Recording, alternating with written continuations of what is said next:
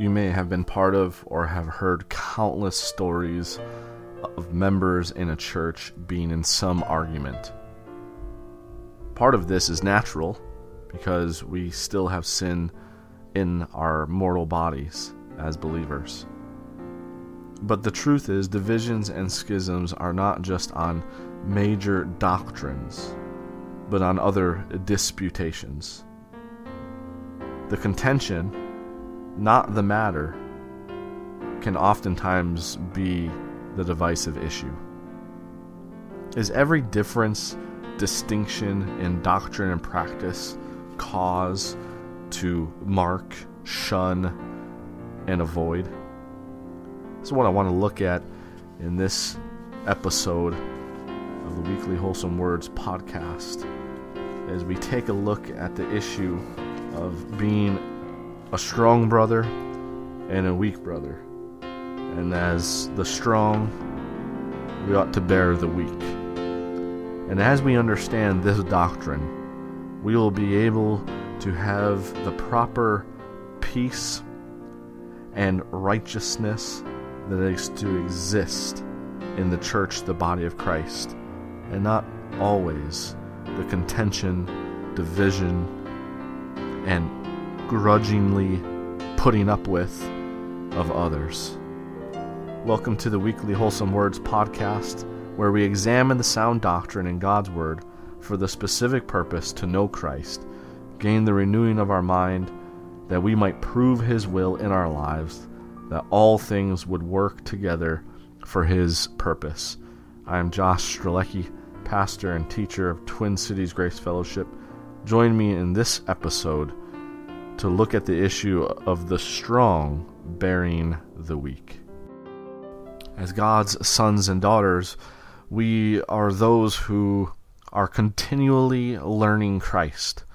We are continually opening the Word of God and having it teach us the things that we ought to know, whether that would be historical and dispensational matters, or whether it be godliness, how to think like God and act towards our spouse, towards our children, to our parents, to our family, our neighbors, to the members of the body of Christ at church, and so on and so on. We constantly are pursuing His things, not only to possess them in our inner man, but that they would be the motion of our lives, that they would be the power in which we think, act, and communicate with others. One of the common issues within a local church across the lines of denominationalism and non-denominationalism is disagreement. Not simply, or at least for our focus in this podcast, is not on the major doctrinal matters. We know heresy and blasphemy can be the utter devastating results for teaching error, and therefore the appropriate response to those things is avoidance, is to mark. But oftentimes we make every single thing a major doctrinal matter, and our response to it therefore is marking and avoiding. And there is some equity, there is some wisdom that we are to possess when it comes to disagreement, not seeing eye to eye on non-major doctrinal matters. And what we have to do is we have to be able to identify these non-major doctrinal matters, these matters of difference in the application of godliness, and how we go about that in the uniqueness of our lives, one with another. And oftentimes these things result in differences of how we utilize the world in which we're in. and the various materials in which we possess, and so on and so on. And what we need to understand is we need to be able to identify. We need to be able to identify the state of edification an individual is in. Now, this is what the strong, those that are strong in Christ, not only have believed the gospel, that are being built up in godliness. If you're not pursuing godliness, this isn't going to be a concern for you. If you're not pursuing the mind of Christ and His love that works no ill to his neighbor, then how to deal with one that is weaker, one that is in a low estate, then you're not going to be concerned with how you're to deal with that individual. Rather, you'll put them on the same level as yourself, or you will not condescend to that low estate. You will remain minding high things. You will not be thinking soberly, and the knowledge that you possess will puff you up. And a strong brother, a strong sister in Christ, who has the knowledge, yet does not function as a strong brother, does not walk charitably towards his or her weaker brother or sister. And so we need to first be able to identify that there is a weakness. If we identify a weakness, not in major doctrinal matters, they have trusted a pure, unperverted gospel, and they are therefore justified unto eternal life. But yet, when it comes to some secondary doctrinal matters, or the misunderstanding of the reality of a various doctrine, then we need to be able to identify that and therefore go about dealing with that individual on that basis, and not simply resort to the issue of division, contention, frustration, anger, marking and avoiding, but rather as those that are stronger in Christ, that have that knowledge on major issues and on secondary issues, we are to walk charitably. We're to walk charitably.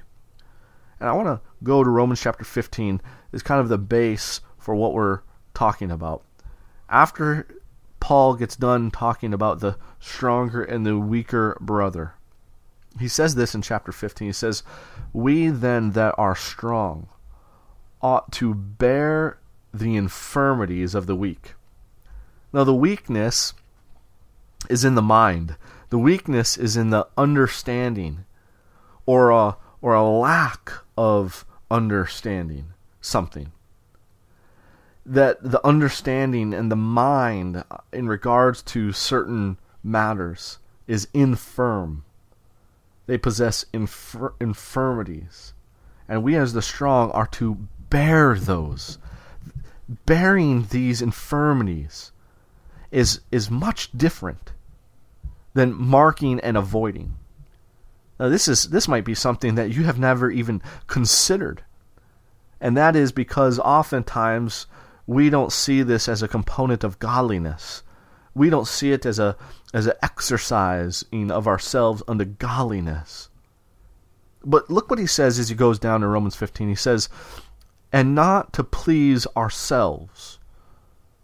Now, we can do this in an array of ways, right? We can set at naught our brother, and therefore to be able to please ourselves and participate in what we're doing and never have any relationship, conversation, or interaction with the weaker, and a whole host of other things. But he says not to please ourselves. We are to bear their infirmities. He says in verse 2, "Let every one of us please his neighbor for his good to edification." Now, in the context, it was the issue of the the lack of understanding that all things are pure in regards to what you can eat. and what days you regard. All days are to be utilized in living unto the Lord, not other days greater than others. But the weaker brother regards certain days compared to other days. The weaker brother only eats certain things and not other things. The stronger brother knows he can eat all things, and therefore he does. But in the interaction between the stronger and the weaker brother, he is to not please himself in his liberty based upon his knowledge and understanding, but rather godliness takes into consideration the knowledge and understanding of someone else, not just what they're supposed to understand, but the degree and measure in which they presently understand or don't. And based upon that discernment, based upon that judgment and examination, the stronger brother takes a course of action that is actually one of building up, not destroying, one of building up, not of disunity and contention and lack of relationship. It is for his or her good to edification. And then look what he says as he further explains and amplifies this in verse 3. He says, "For even Christ pleased not himself, but as it is written," Psalm 69 verse 9, "As is written, the reproaches of them that reproach thee fell on me." And we see this in the gospel accounts of when it actually took place. When the reproaches of Israel, the reproaches and the misunderstanding and the lack of understanding that Israel had, that Christ did not please himself, but they fell on him. He bore them. He took them on. And he dealt with them accordingly, knowing their problem. And he identified the responsiveness of individuals and the non-responsiveness of other individuals. And therefore his interaction based upon that was one of more of a stern rebuke, a woe against the Pharisees, and to the others who were responsive, it was the issue of follow me, and it was my burden isn't heavy. And so on and so on. And so we need to be able to understand this issue. Examine ourselves, examine others, understand the process of edification, that we didn't always possess the knowledge that we once had, and therefore we shouldn't put false expectations on the weaker brother who has not gone through that process, or who is not at the same measure of maturity that you are. And therefore, your relationship with that individual ought to reflect that. It ought to reflect it. And it reflects it by how you come along and deal with them. And you deal with them based upon that situation, and you bring them along. You teach them gently and in love, and your conduct is suitable to where you're bearing their infirmities. Now, this concept is all throughout the Scriptures, all throughout Paul's epistles, although the ones that I'm going to make mention of to you are not in the very same context. They are very similar. Galatians 6 verse 1, "Brethren, if a man be overtaken in a fault, ye which are spiritual, restore such a one in the spirit of meekness. Consider thyself, lest thou also be tempted. Bear ye one another's burdens, and so fulfill the law of Christ." One of the things that I have found common, not only with myself, but in various situations and circumstances that I have heard or have counseled in, is that the two individuals or the two parties don't even interact. The one that is identifying themselves as strong is not even interacting with the weak. They're holding the weak to their same level of maturity when they forget the process it took. They don't have a spirit of meekness. They don't have a spirit of meekness. That's what he says over there in 2 Timothy chapter 2 In verse 24, he says, "And the servant of the Lord must not strive, but be gentle unto all men, apt to teach, patient in meekness, instructing those that oppose themselves." When you instruct someone, you're giving them some knowledge and understanding that they do not yet possess. And we need to recognize that they don't possess it yet. And therefore, conduct and behavior is a meek conduct and behavior in these non-major doctrinal issues, not one of discord and contention and striving. He says over in 1 Thessalonians chapter 5, he explains to them as he gives these final exhortations. He says, "And we beseech you, brethren, to know them which labor among you and are over you in the Lord, and admonish you, and to esteem them very highly in love for their work's sake, and be at peace among yourselves. Now we exhort you, brethren, warn them that are unruly, comfort the feeble-minded, support the weak, be patient toward all men." The one of the strengths that we are to possess as believers with all might, according to his glorious powers, it's unto all patience and long-suffering with joyfulness. We are to be patient with fellow believers who are weaker than we are. And we don't compromise the doctrine, but we conduct ourselves in such a way that recognizes and discerns that lack of maturity. And in meekness, not high-mindedness, we come to their level to bring them along. We bear their infirmness. We bear their infirmities, that they might be edified, be built up, and to grow, not to be destroyed. And I want to leave by dealing with this, and hopefully this just gave you some things to consider in regards to your relationship with fellow members of the body of Christ, those that have trusted the gospel, although they might be in other denominations, and although they might be in our grace churches, is that in Romans 14, verse 17, he gives this profound statement. He says, "For the kingdom of God is not meat and drink, but righteousness and peace and joy in the Holy Ghost." Now that is what he's been dealing with, meat and drink in these feast days. But think about the principle of that as well. What the kingdom of God is and what it is not.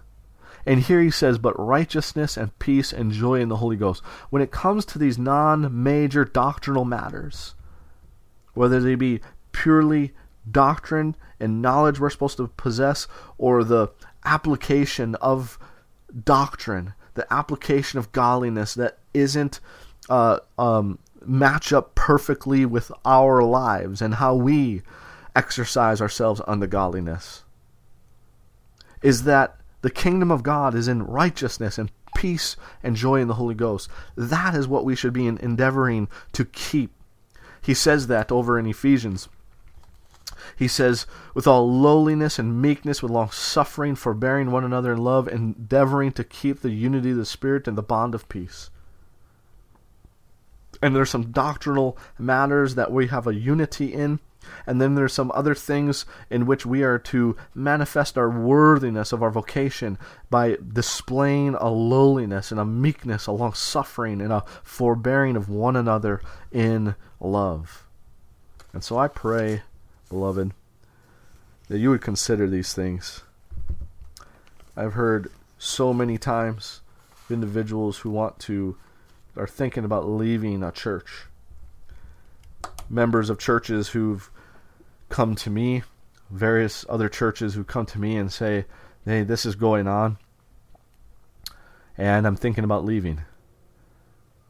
And I tell them that is no biblical reason to leave your local church. That is all the more reason to manifest godliness. And I try to help them to discern the various situations and circumstances, and if they are the weaker brother or if they are the stronger brother, and the course of action they are to take. And if they're the weaker brother, I teach them the Word of God gently and meekly. And if they're strong and they know the matter appropriately and rightly, then they are not to please themselves, but to please his neighbor unto edification, and bear the infirmities of the weak. And I will say this: our churches, our grace churches, are filled and being filled more and more with those that are weak. And contention comes from a weak brother and a weak brother, or a strong brother whose knowledge is puffing him up and the charity isn't edifying. He has not exercised himself in the godliness unto his weaker brother. And what we need is we need strong brothers and sisters in Christ who are able to identify the major doctrinal issues and the non-major doctrinal issues, and be able to hold them up to Scripture, for they are derived from the word of truth, and be able therefore to conduct themselves in a godly manner to those whom they are discerning the situation, circumstances reflected of their weakness, and therefore bear their infirmities. If we had many more sons and daughters of God bearing the infirmities of the weak, there would be much more joy and peace and righteousness taking places in churches than there is now. And not only that, but there would be a spirit that would reside in that church that was promoting godly edification to take place. That they would be pursuing, therefore, a like-mindedness in the things of God and wanting to do it together. Well, again, hopefully some things to further consider this week and some passages to look at. And as you read through the Scriptures, hopefully these things start to pop out to you and start becoming part of your exercise unto godliness, that it might profit all those in whom you exercise it unto. Well, until next week, look up.